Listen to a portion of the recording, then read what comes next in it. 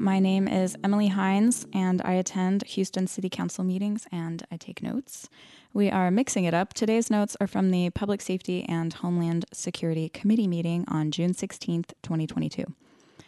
A Public Safety Committee meeting was the very first meeting that I ever attended on June 25th, 2020, almost exactly 2 years ago today. It's nice to notice that full circle and just reflect a little bit. The turbulent times that sparked my interest in getting more involved in local government are, I don't know what to say, more turbulent than ever, it seems. So here we go. The Public Safety and Homeland Security Committee reviews police, fire, the Houston Emergency Center, EMS, the Mayor's Office of Homeland Security, and municipal courts. It is chaired by Councilmember Abby Kamen and co-chaired by Councilmember Mike Knox, who was not at this meeting as far as I could tell.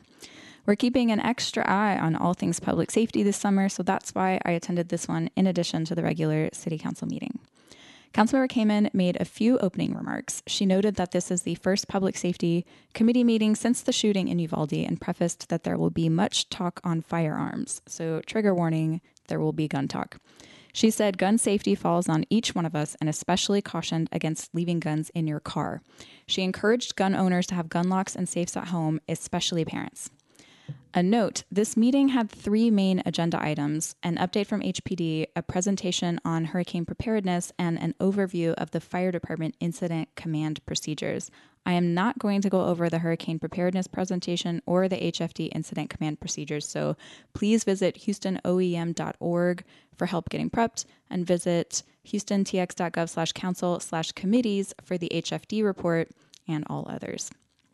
The only thing I will mention about that fire department presentation is that the tension between the fire department, the police department, and the city is very evident. HFD constantly frames themselves in comparison to the police department.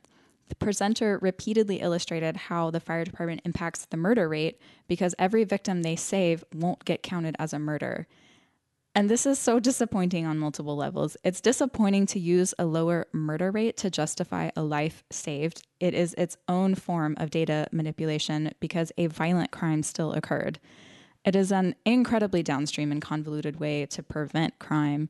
And it just feels icky to pitch the fire department and the police department against each other. I wish the fire department and the city could get their Prop B situation sorted out because the rift is very real. Okay, moving on.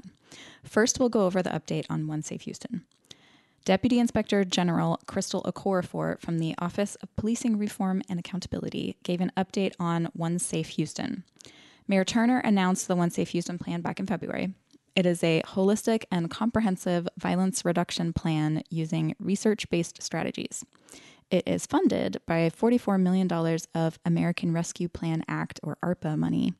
You can read all about it at houstontx.gov/OneSafeHouston. There are 4 areas of focus. I'll list them with a few examples. Number 1, violence reduction and crime prevention. So this is tech enhancements, overtime for patrols, hotspot identification, focus on illegal firearms. Number 2, crisis intervention, response, and recovery. So this includes domestic abuse response teams, which we'll call DARTs, mobile crisis outreach teams, which we'll call MCOTs, crisis intervention response teams, CIRTs, and the Clinician Officer Remote Evaluation, or CORE program. I'll go into more details about these, don't worry. The Cure Violence program is included in this too, which includes Credible Messengers, and that's a program that partners formerly incarcerated folks with youth currently in the criminal justice system, and also re-entry programs for incarcerated people. Number 3, community partnerships, no examples listed. And number 4, youth outreach, also no examples listed. Although I guess that Credible Messengers program could be a youth outreach program. Anyways, One Safe Houston is viewed as successful, so the administration dedicated an additional $10 million on top of that original $44 million. This extra money will pay for more overtime. It'll go towards the Forensic Science Center, the Cure Violence program, and more. Okorafor was sure to point out that most of this new funding is going to crisis intervention and response, not just cops. Here are some of what Okorafor described as key wins of One Safe Houston. She shared arrest numbers that officers have made while working overtime funded by One Safe Houston. She said that HPD is constantly assessing hotspots and moving patrols where they are needed most. Quote, even though we don't have as many officers as we'd like, we are covering and making our city safer, end quote. In the first quarter of this year, MCOTS diverted 766 calls away from HPD and 347 away from the fire department. CERTS responded to 600 calls for service. DARTS responded to 1,133 scenes, resulting in over 600 charges.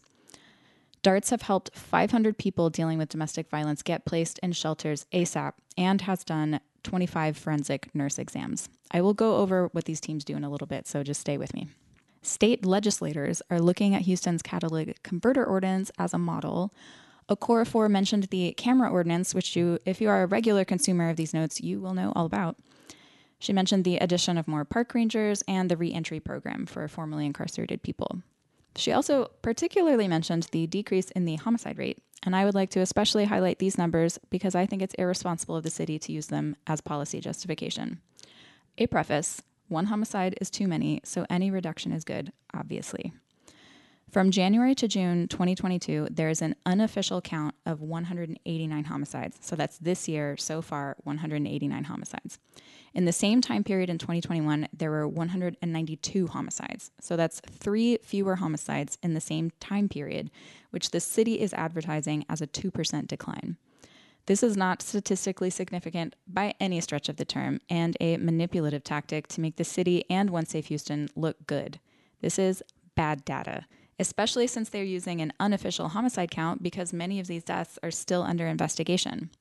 The good news is that robberies, rapes, and aggravated assaults have also gone down, and by larger percentages, but they don't go into details about the numbers like they did for homicides, so we'll just have to trust that they are practicing responsible data representation here. Next, Okorafor yielded the mic to HPD Chief Martin, metaphorically yielded the mic. They were both attending virtually. And Chief Martin went over the gun buyback program that's coming up in July. I have been hearing a lot about this for a while, so I was excited to get some details. If you have a gun that you want to get rid of, the city will buy it from you, no questions asked. Chief Martin promised there will be no cameras on premise, including license plate readers. No documentation of any sort is required. The guns do not even have to be functional. It's a drive-up service. Chief Martin compared it to getting a COVID-19 test or vaccine.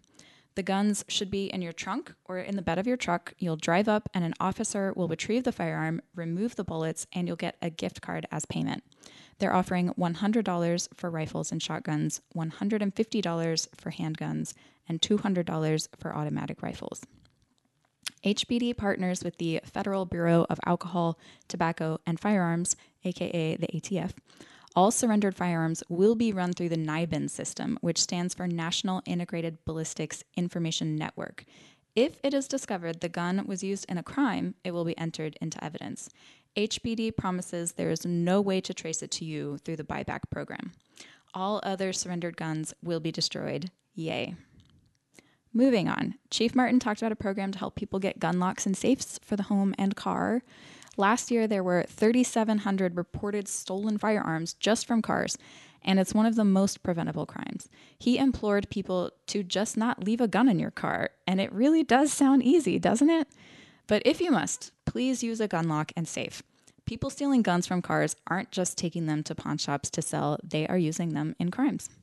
Chief Martin asked parents to keep guns locked and safely stored. Out of sight, out of mind does not work with kids. They can and will find your guns. Martin also went out of his way to say that not all of the money under the One Safe Houston plan is for patrols, and he praised DARTS, MCOTS, and CERTS.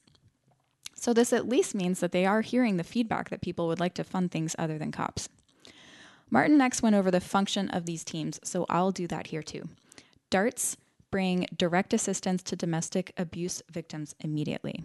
MCOTS divert some non-imminent risk crisis calls that concern mental health issues to the Harris Center, which works with 911 to identify which calls are eligible.